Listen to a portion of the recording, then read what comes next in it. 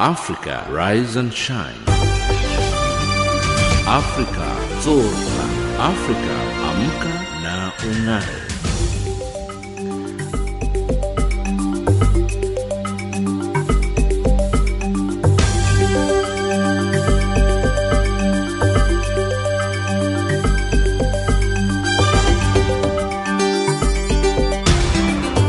Good morning and welcome to Africa Rise and Shine. This is Channel Africa, the voice of the African Renaissance, coming to you live from Johannesburg in South Africa.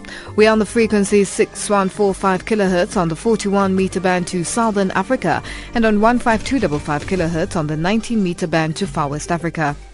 I'm Lulu Gabu, in studio with Ann Musa, Tabiso Lohoko and Msabudi Makura. In our top stories on Africa Rise and Shine at this hour, concerns over reported ceasefire violations in South Sudan and speakers of parliament from around the world meet in New York. In economics, Nigeria's Aliko Dangote to invest in cement and coal mining in Zimbabwe. And in sports news, South Africa's Bafana Bafana to play Senegal in the Nelson Mandela Challenge. But first up, the news with Ann Musa.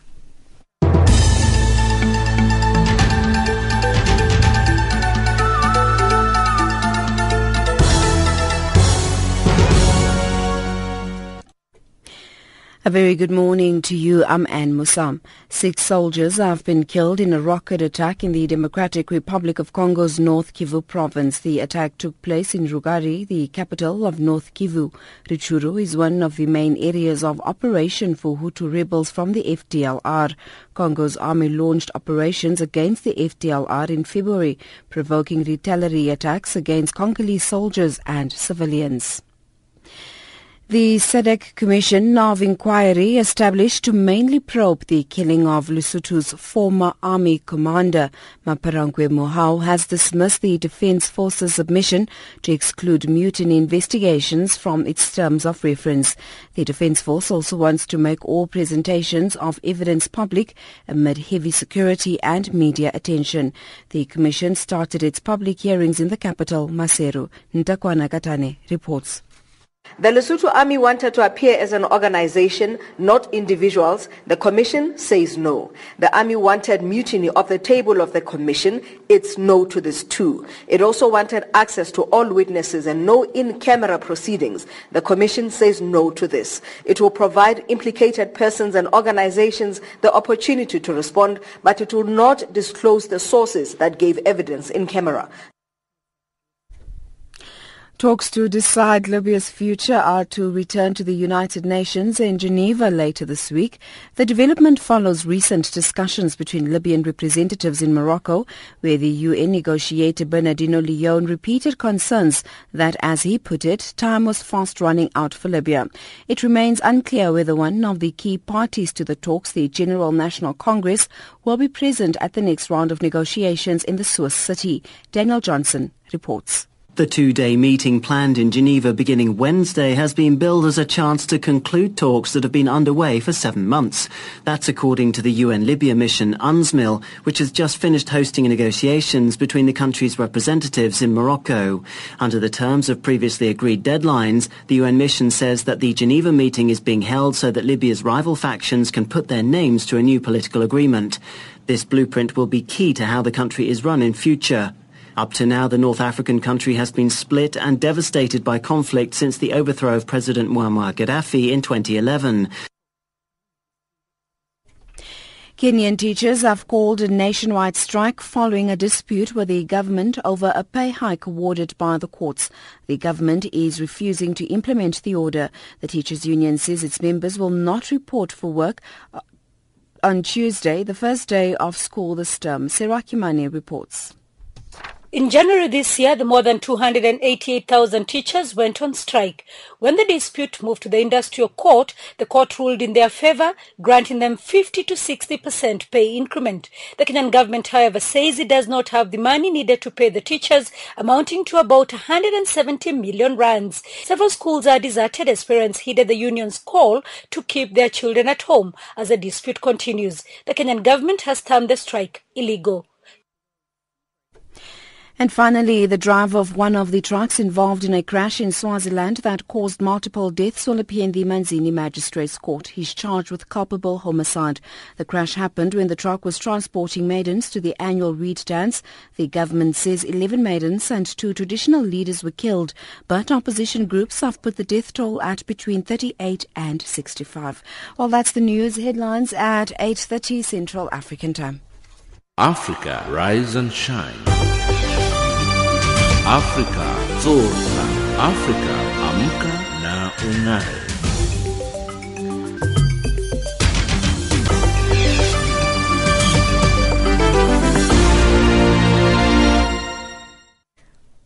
Thank you, Anne. It is exactly 8:05 Central African Time, and you're listening to Africa Rise and Shine, coming to you live from Johannesburg in South Africa on this Tuesday, the 1st of September, Spring Day, the 244th day of 2015, with 121 days left in the year.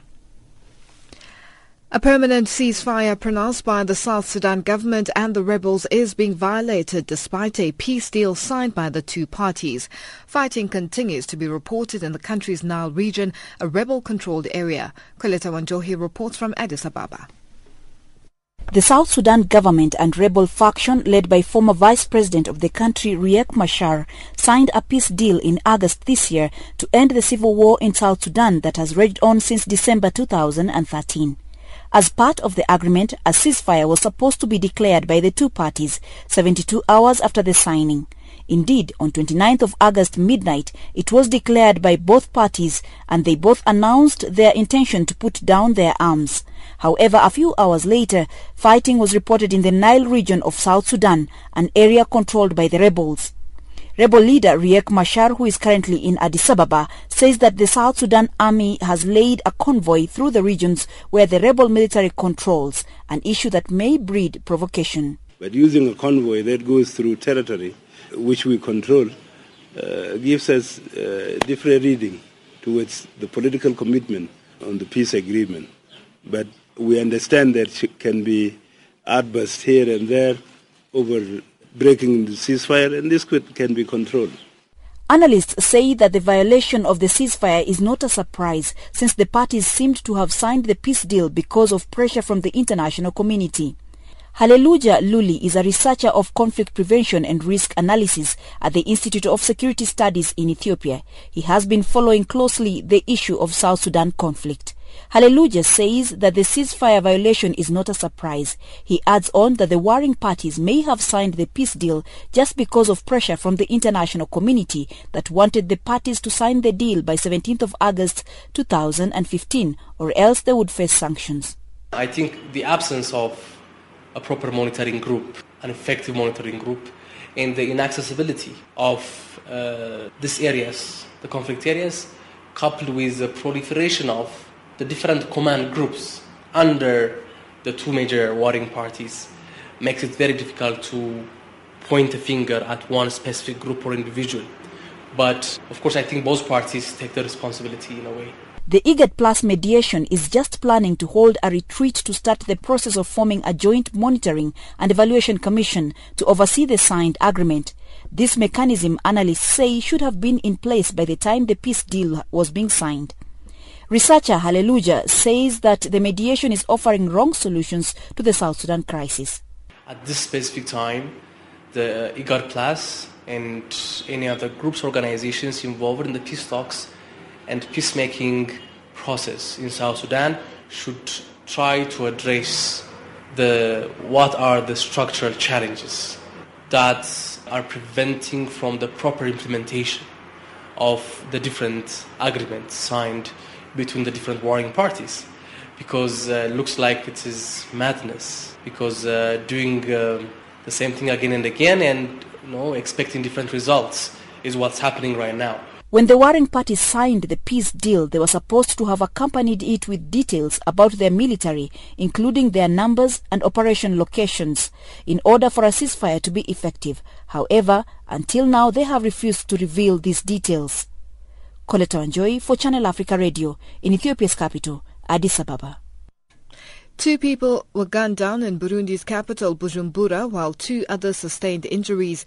Meanwhile, the police have launched a massive search operation in several parts of the capital in search for weapons. Bernard Bankukira reports from Bujumbura.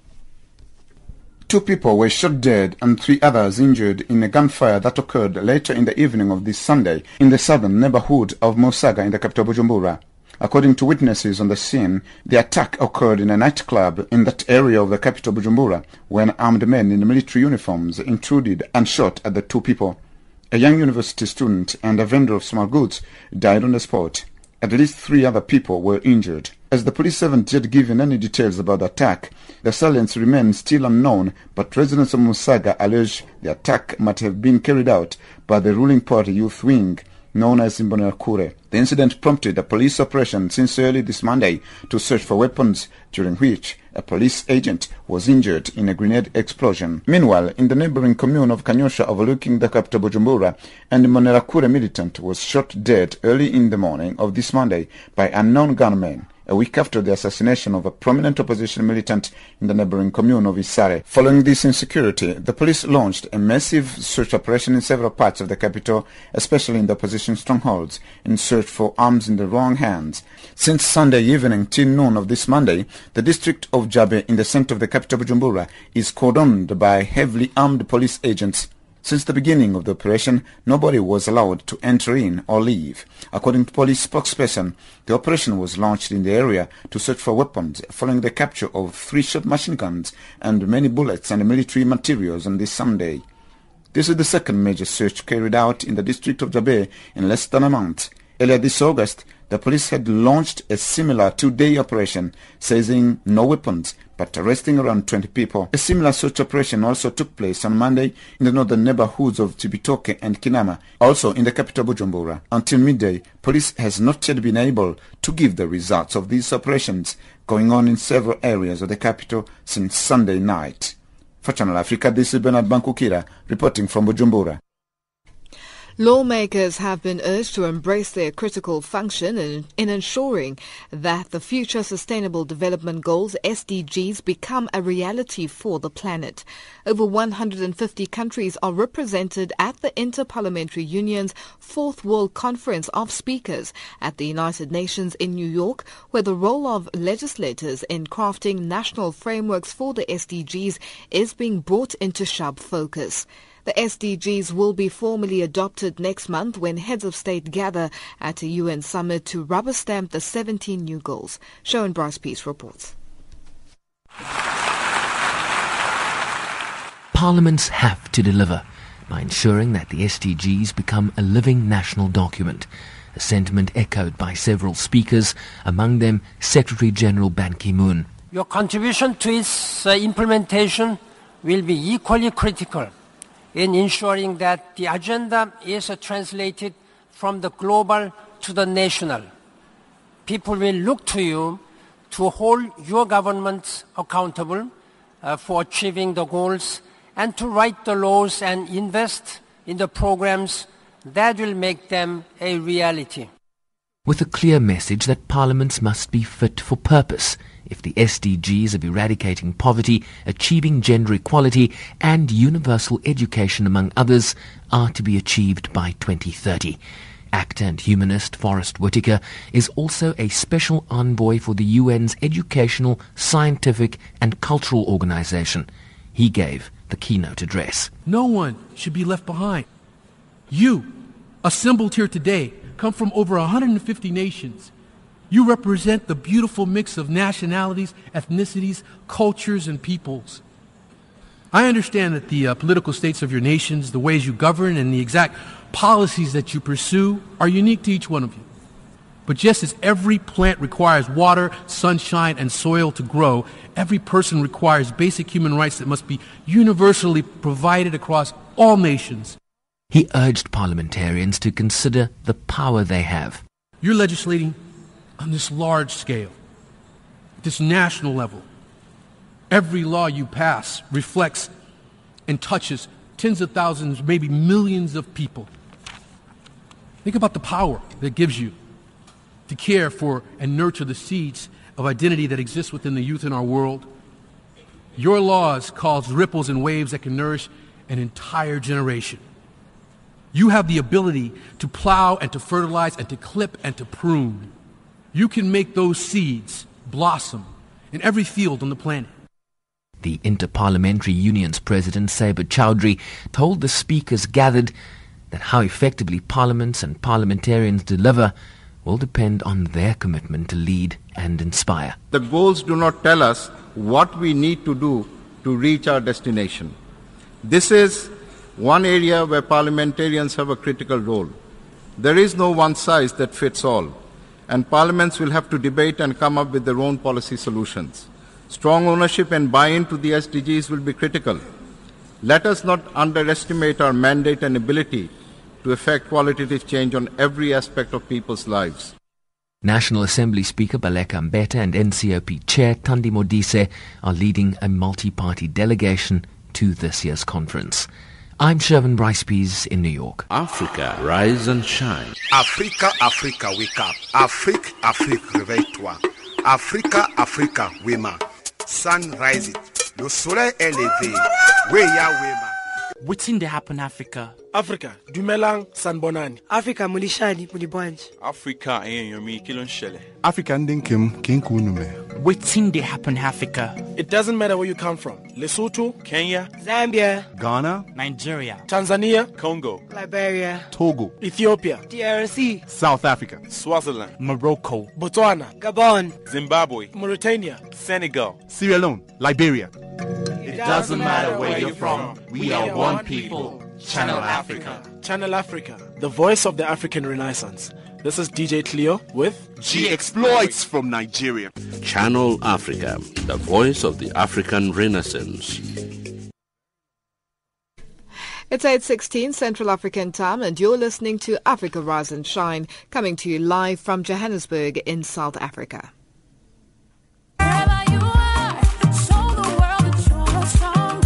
A strong girl is a woman or girl who knows her full potential and creates positive change in her community. This Women's Month, SABC and One Africa are searching for one strong girl to join us in New York during the UN General Assembly in September. If you know a strong girl, nominate her. SMS strong girl and her name and contact number to 33762. Entries close September 4th. T's and C's apply. SMSs cost R1.50. Free SMSs do not apply. Brought to you by SABC and the One Campaign.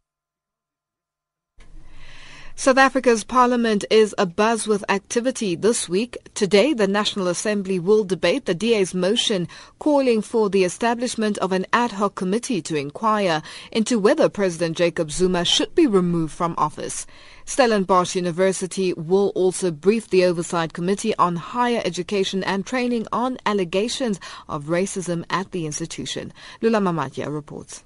The DA alleges that President Zuma violated his oath of office by ignoring a court order preventing Sudanese President Omar al-Bashir from leaving the country when he attended the AU summit.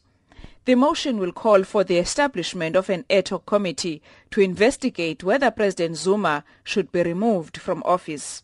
The DA says it does not require a two-thirds majority, but a 50% plus one for the committee to be created. Chief Whip John Steenhuisen says there is a prima facie case for the President to answer. We are calling for the creation of that ad hoc committee to investigate these allegations against President Zuma, to pull all the documentation together, to call witnesses, to call President Zuma and those members of the executive who chose willfully and admitted openly that they chose to ignore that court order and those laws, and ask them to please account to Parliament for their actions.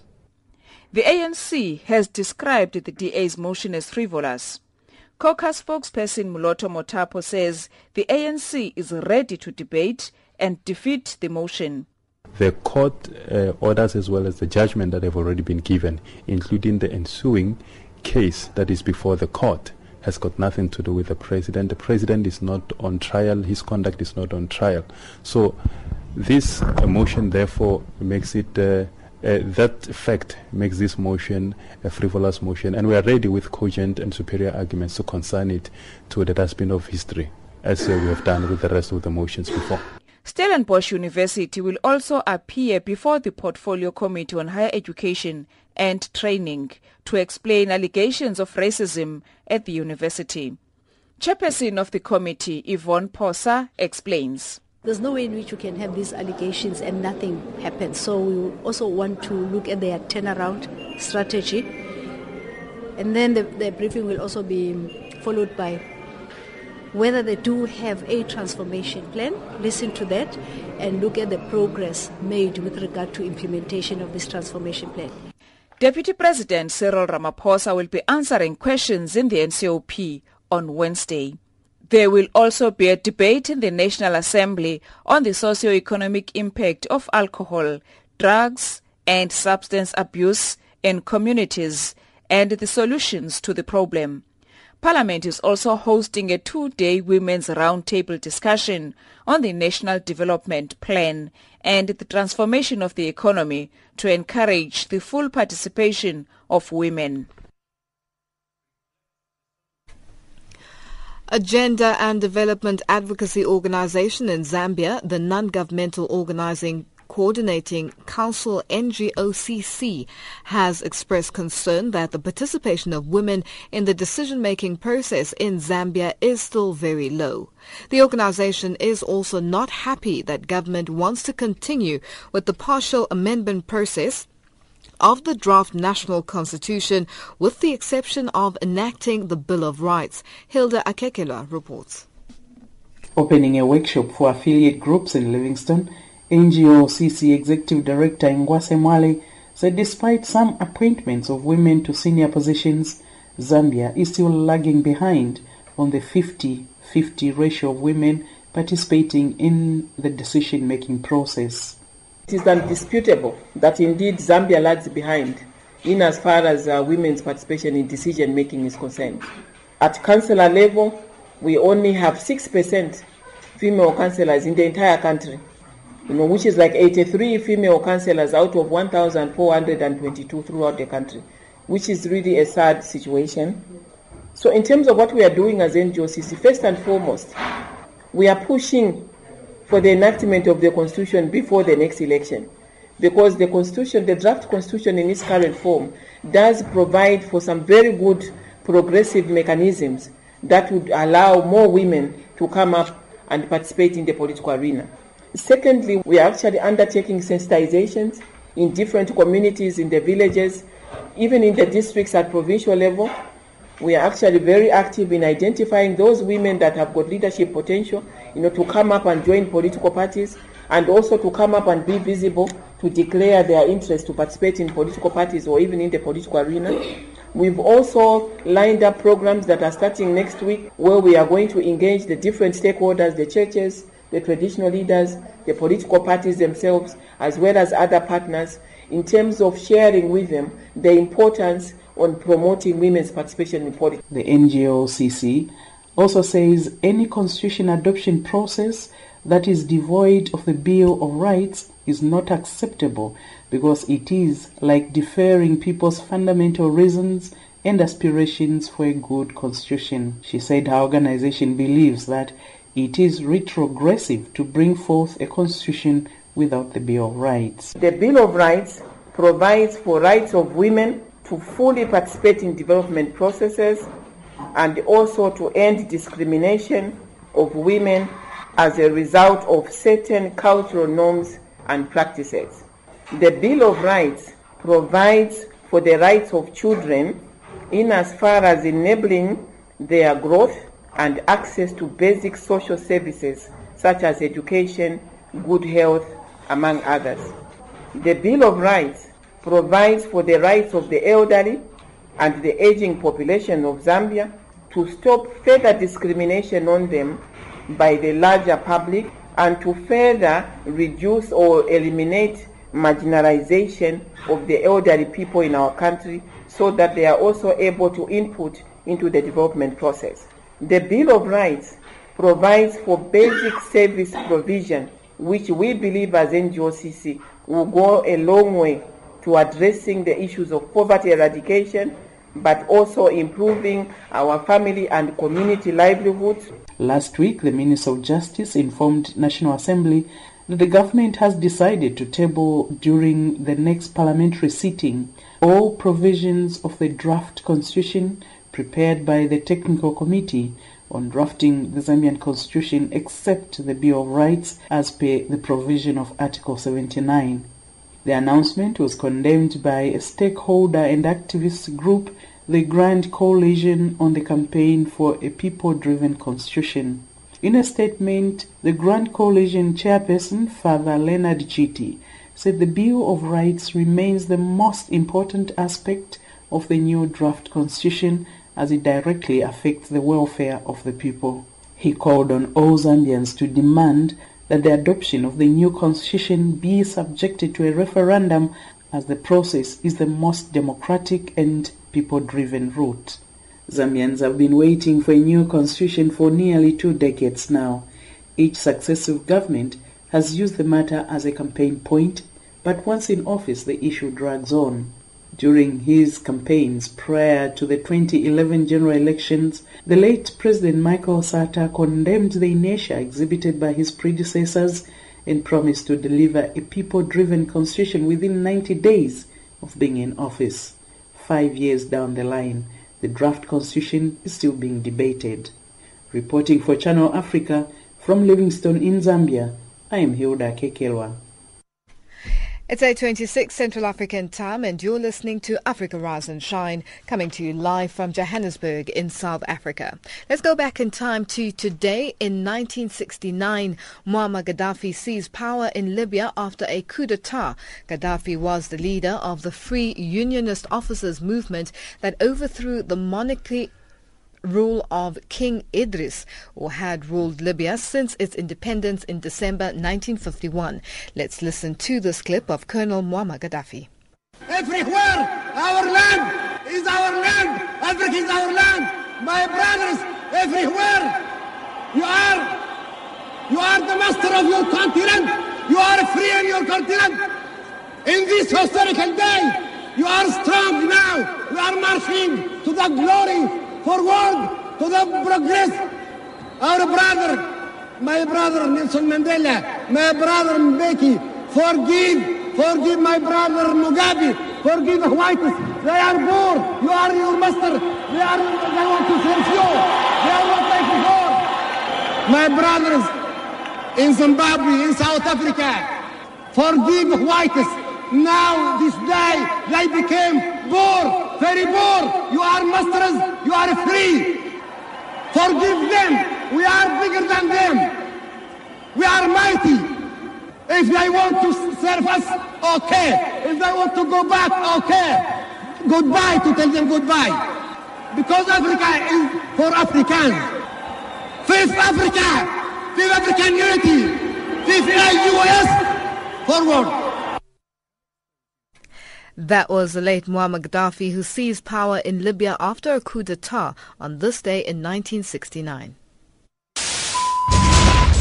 Channel Africa, the voice of the African Renaissance. Addis Ababa. Channel Africa, Blantyre. Africa, rise and shine. I am Hilda Kekelwa in Zambia. This is Simon Muchemwa in Harare, Zimbabwe. Jean-Noel Bamwese, Channel Africa, Kinshasa. From an African perspective, listen to Channel Africa in English, Kiswahili, French, Silozi, Portuguese, and Chinyanja. This is Moki Kinzeka in Yaoundé. Informing the world about Africa. Ntakwana Ngatani in Mohalizuk, Lesotho. Mwai Gikonyo in Nairobi. Channel Africa, the voice of the African Renaissance. Africa, rise and shine. Africa, zorka. Africa, amka na ung'are.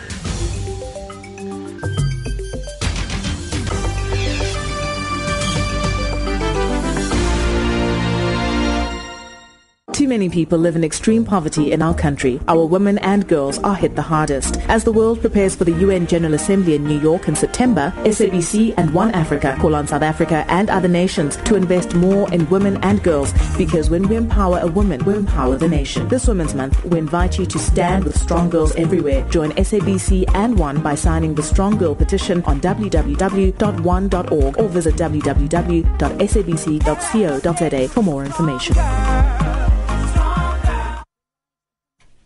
It's 8:30 Central African Time and you're listening to Africa Rise and Shine. Our headlines up next with Ann Musa.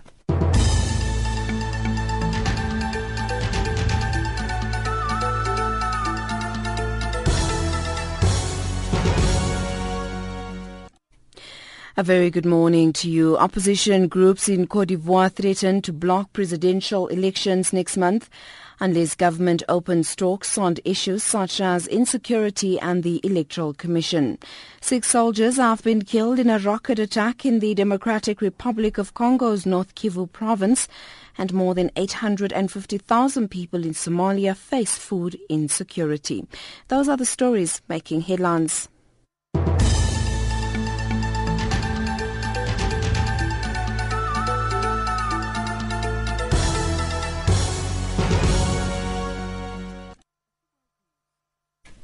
Thank you, Anne.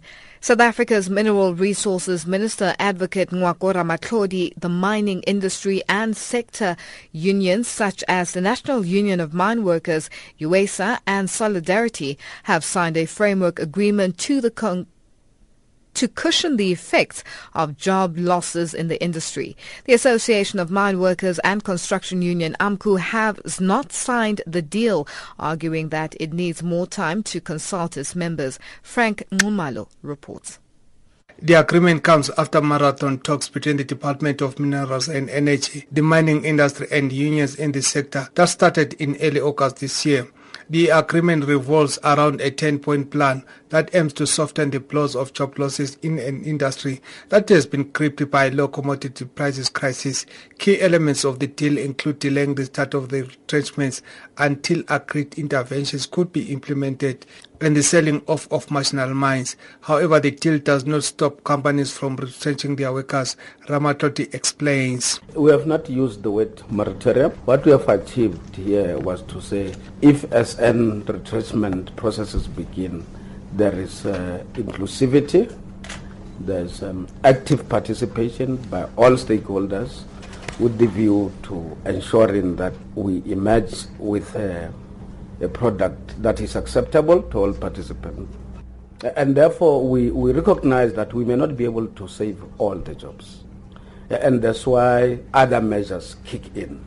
There are also glaring differences on the number of mine workers already facing retrenchments. Ramatloti believes that a little over 11,700 miners might lose their jobs, while the NUM says up to 19,000 workers across the industry might be retrenched according to notices that have been served on them by various mining houses. Joseph Mutsinsi is the deputy president of the NUM. From the notice and information that we have, Minister, here, it's about 19,000 potential retrenchment that is envisaged by the industry. But like the Minister have said, it's potential. We have like to emphasize that because we're still going to engage on the ground. This is a framework to try to put mechanism to stop such bloodshed kind of job losses.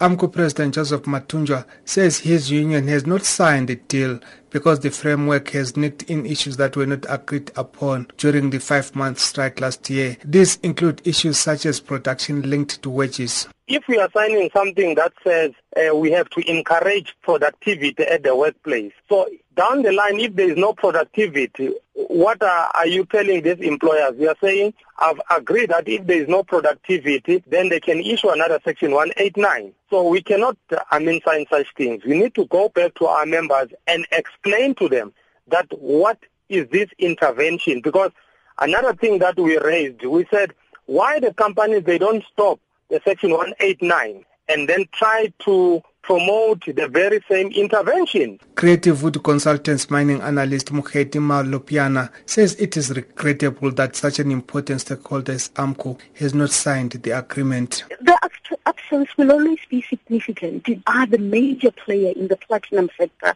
and I think they're making inroads in other sectors.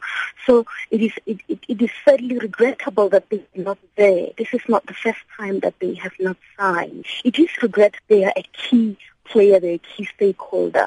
However, it is not something that is new or that you'd say this is a crisis. Now that a framework agreement is in place, the test of the commitment to its letter and spirit by the stakeholders will be shown by how it is easy or difficult to implement the deal on the ground. To borrow a phrase that flowed freely at the signing ceremony, the test of the pudding will be in the eating. Frank Nomalo, Johannesburg. For more on this framework agreement signed yesterday to cushion the effects of job losses in the mining industry here in South Africa, AM Live's Sakina Kamwendo spoke to Labour analyst Terry Bell earlier. Now, it all sounds, great. They've signed a deal. But I guess the question is, what exactly have they signed off on? And it's good on paper, but is this a plan that they will be able to action? Well, I think I'll come up with another cliche. Not the taste the pudding will be in the eating, but also the devil is in the detail. I mean, it sounds very good. You're correct in saying that. But I mean, there are 10 joint interventions. Things like, for example, if we have between 11,700 or 19,000 jobs, government will pay for retraining. What sort of retraining? Which jobs will they go to once they're retrained? How long will such retraining take? That's just one aspect. There are also a whole lot of others. I mean, for example, they talk about how we will beneficiate minerals, etc. Now, this should have been done years ago. I suppose it is better late than never, use another cliche. But it really does look like a very ad hoc thing, a matter of knee-jerk reactions to a crisis which they should have realized a long time ago was coming. The fact that AMCU has not come on board is also a worrying aspect as well. And before we get stuck into that AMCU situation, I mean, all of this will have to be paid for. And, the statement actually did say that they will be dealing with the Treasury to sort out the financial matters. But surely, looking at what Nhlanhla Nene has been saying of late regarding other, issues, we don't seem to have the money. At least the Treasury doesn't seem to have more money to throw around. Yeah, this is what worried me when we heard the thing with the gold talks about and platinum saying, well, let's now create platinum as some sort of reserve. What do they meant? Like instead of, most governments around the world keep gold as a reserve, not currency, but a reserve. Let's have platinum as a reserve. I couldn't understand what they meant. Did this mean then government would buy in platinum that was surplus to maintain the price? It didn't make sense. And a lot of this does not. It looks very good, as you say, on paper, but actually, in terms of implementation, it's going to be, well, I don't think just extraordinarily difficult. I think it's going to be almost impossible. Enoch Godongwana, he's, I think, chair of the ANC's Economic Transformation Committee. I mean, he's come out and said, there are pillars that they're going to build this on.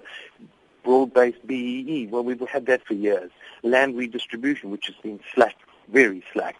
That they're going to expand and upgrade and maintain economic and social infrastructure. Well, that should have been done as well over the last 10 years or more.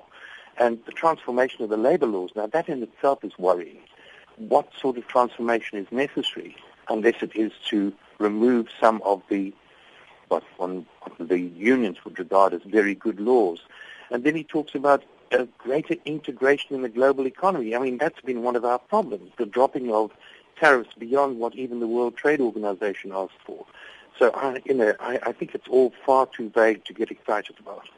But government had to do something, or at the very least appeared to be doing something, because this is a rather grave issue, Terry.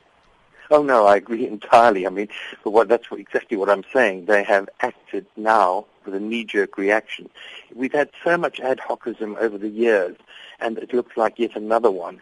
Oh, my goodness, we're faced with a crisis. We should have seen it coming. It's hit us now. What are we going to do? We have an election looming next year, and local government elections. We don't look as powerful as we once did. So what do you do? And I suspect that there may be an element, more than an element of that in it. And then, of course, there's AMCU, and they didn't sign the agreement along with the other unions. What does that mean, for this agreement as it stands, and, what's going to happen now? Well, this is a major problem. I mean, it's probably going to be portrayed widely as just another opportunistic move by AMCU to try and gain more members, because AMCU is making a more militant stand. In fact, their whole argument, and Mapfundra's argument, the president of AMCU, about productivity and not, because one of the joint interventions talks about increasing productivity. Well, increasing productivity means producing more profit per worker. So unless you've got a detail in there about how workers will be remunerated for such increase in productivity, or whether you're going to have even more job losses, because this idea of no moratorium, initially when they went into the talks, AMCU and the National Union of Mine Workers were agreed on one issue, and that was that there should be a moratorium, that there should be no more job losses, not at this stage. But now there's no moratorium. They say, well, there won't necessarily be any, but we accept that there will be some, and then we'll retrain them. I'm sorry, it's far too vague. That was South African Labour analyst Terry Bell speaking to AM Live's Sakina Kamwendo. It's 8:40 Central African time and you're listening to Africa Rise and Shine. We're coming to you live from Johannesburg in South Africa. Africa's richest man, Nigerian Aliko Dangote, at a time when Zimbabwe is battling with increased road accidents and fires destroying millions of dollars worth of property, Operation Florian, a British organization, donated firefighting goods in Harare yesterday. A donation of fire rescue and ambulances services goes in a long way to market Zimbabwe, especially Harare, as one of the best tourism and investment destinations. Simon Muchema reports. Zimbabwe Environment Minister Opa Mchinguri on Tuesday blamed the increase of wildfires in the country on trivialization of laws. The minister said the country is losing millions of dollars worth of property, arable land, wildlife as well as human life each year due to uncontrolled wildfires.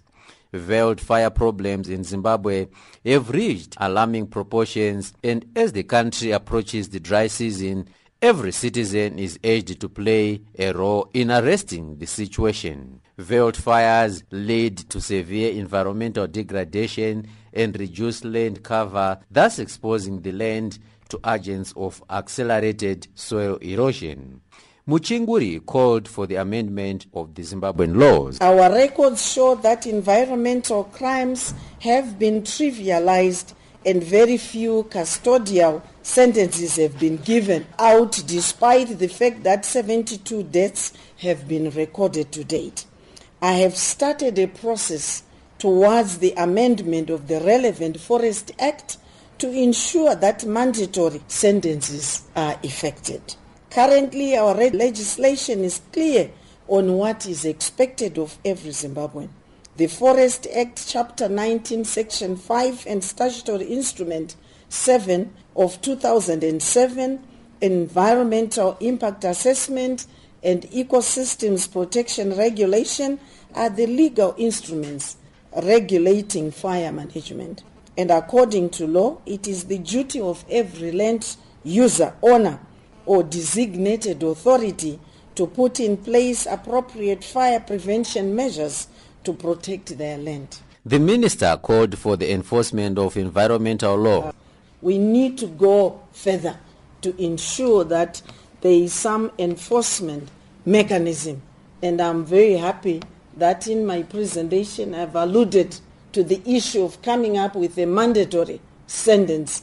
If you want also to refer to the issue of domestic violence, the issue of rape, we have the whole society coming up to say if livestock thefts call for 9 years, it should be the same also for veld fires. So we have started the processes now where we are engaging our lawyers and also the Attorney General, also looking at other countries, what they've put in practice to see that we can borrow a leaf and we cannot also reinvent the wheel. It is alleged wildfires in Zimbabwe are on the increase due to financial constraint. I have only mentioned EMA, which has set aside $200,000 as seed money, $200,000, and I'm looking at also an increment. You are right, 200,000 is not enough, especially for EMA, which is the coordinator of this particular program. But we also have Forestry Commission. We also have Allied Timbers under us. We also have ZINWA. All those agencies are going to also contributes towards this. We also have some NGOs that work with us, other stakeholders, and we are hoping that they will also contribute to this very aggressive program.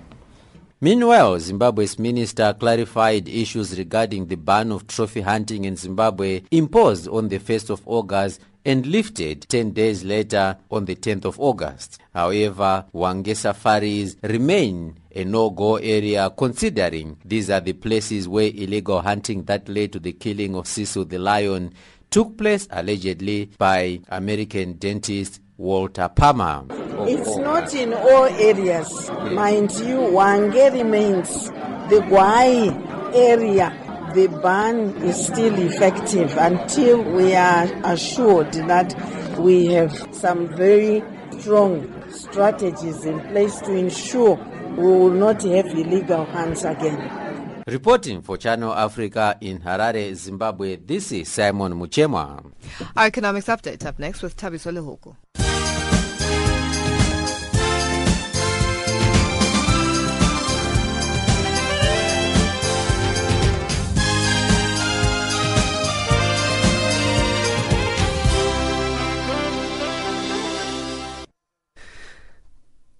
One of Africa's richest men, Nigeria's Aliko Dangote, says he's ready to invest in cement and coal mining in Zimbabwe.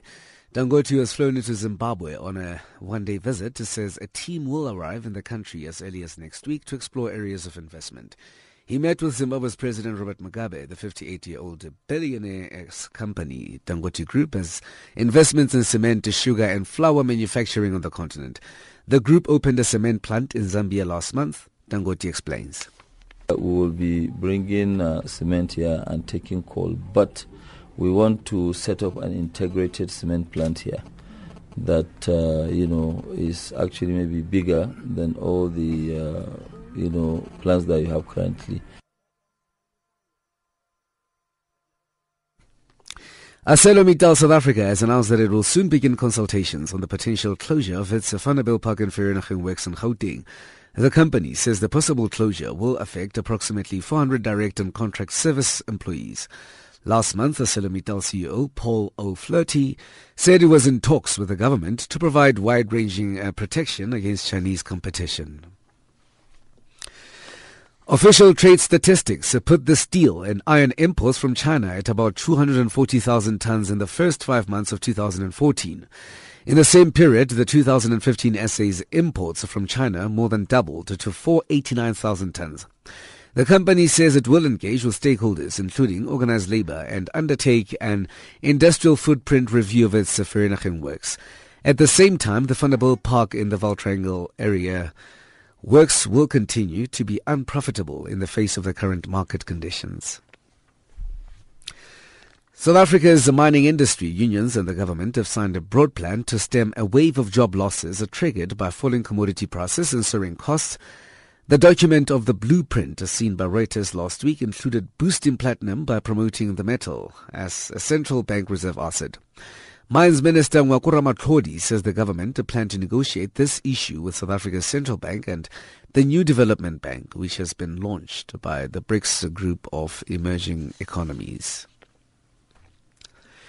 A Dubai-based investor is set to establish a multi-million-dollar oil refinery and processing plant in Luanshya on the Copperbelt. Kite National Oil Refinery, with the facilitation of the Zambia Development Agency, will set up ultra-modern plant that will be processing used oils, crude oil and hydrocarbons during imported feedstock. Luanshya Municipal Council Public Relations Manager Gideon Tole confirmed this in an interview yesterday. Tole says that the local authority had given the oil company 5 hectares of land for the construction of the plant. A US dollar trades at 13.28 in South Africa, 10.14 in Botswana, 8.59 in Zambia, 6.4 British pound, 8.9 euro. Looking at commodities market, platinum $10.11, gold $1143 an ounce, Brent crude $52.63 a barrel. Channel Africa's economic update. I'm Thabiso Lehoko.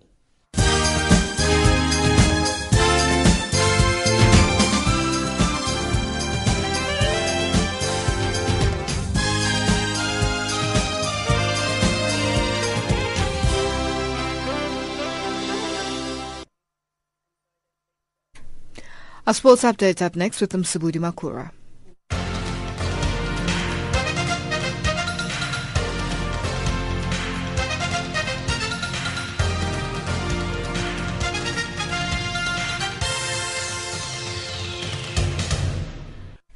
Thank you, Lulu. Good morning, sports fans. And starting off with football news, Lagos State Government has turned down Nigeria Football Federation plans to host Sierra Leone and Ivory Coast Africa Cup of Nations qualifier to be played at the Thunder Clislim Balogun Stadium on the 6th of September. Sierra Leone are banned from hosting international matches due to the outbreak of the deadly Ebola virus, but a ban on domestic football in Sierra Leone was lifted earlier this month, or rather earlier on August. A shocked Nigerian Football Federation were making frantic efforts on Monday night to relocate the match to Port Harcourt.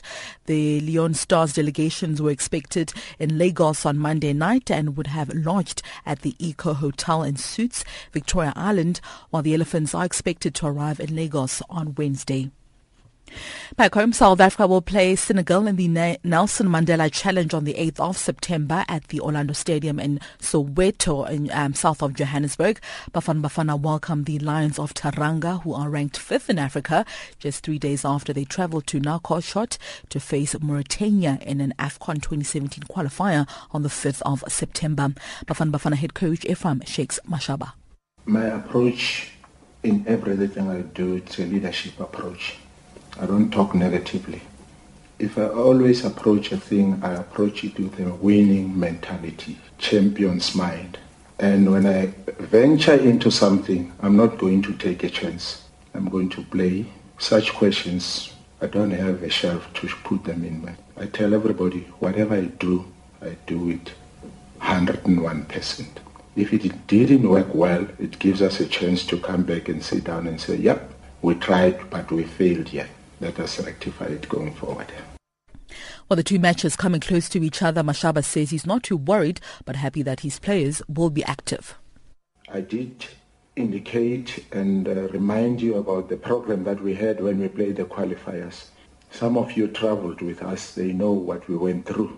But I do believe, and I'm happy if we play games close to one another. The reason being, it keeps the momentum. It doesn't break the momentum. Imagine you play a game this coming weekend, you're going to play another game in another 6 or 7 weeks. It's like starting from scratch. The program that is coming as well, I'm happy about it because it keeps us on our toes all the time. There is no resting time. So in football news, the processes of implementing the resolutions passed by the 68 delegates at the annual general meeting of the Football Kenya Federation held this past weekend has begun in earnest. The delegates resolved to, among other things, prepare for the national elections on the 13th of November as the Federation engages in frantic efforts to beat the deadline pronounced by football governing body FIFA back in March. Now, Chairman of the Football Kenya Federation, Sam Nyamwenya, clarifies the deals struck. We have lifted all the suspensions of the officials who were suspended, all of them, from sub-branch to branch to national to clubs. So we have what we call amnesty for everybody. So everybody now will start on a clean page, so that everybody is allowed to do his campaign and other things. And finally, in tennis news, Serena Williams and Rafael Nadal lived up to their billing with victories in the first of this year's US Open. Top seed Williams needed just 30 minutes to begin her bid for the first calendar Grand Slam as Vitaly Dinshienko retired at 6-2 to love down. Nadal seeded 8th saw off 18-year-old Bonka Korik 6-3, 6-2, 4-6, 6-4. World number 1 Novak Djokovic went through, but 4th seed Kia Nishikori was beaten. The Japanese player and last year's runner-up lost 6-4, 3-6, 4-6, 7-6, 6-4 to Frenchman Benoit Paire. Well, those are your sports news at this hour. Stay tuned to Channel Africa, the voice of the African Renaissance.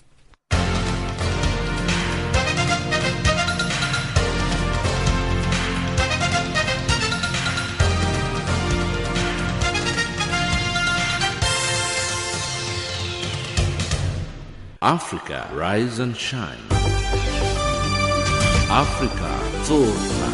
Afrika, amka na ung'are.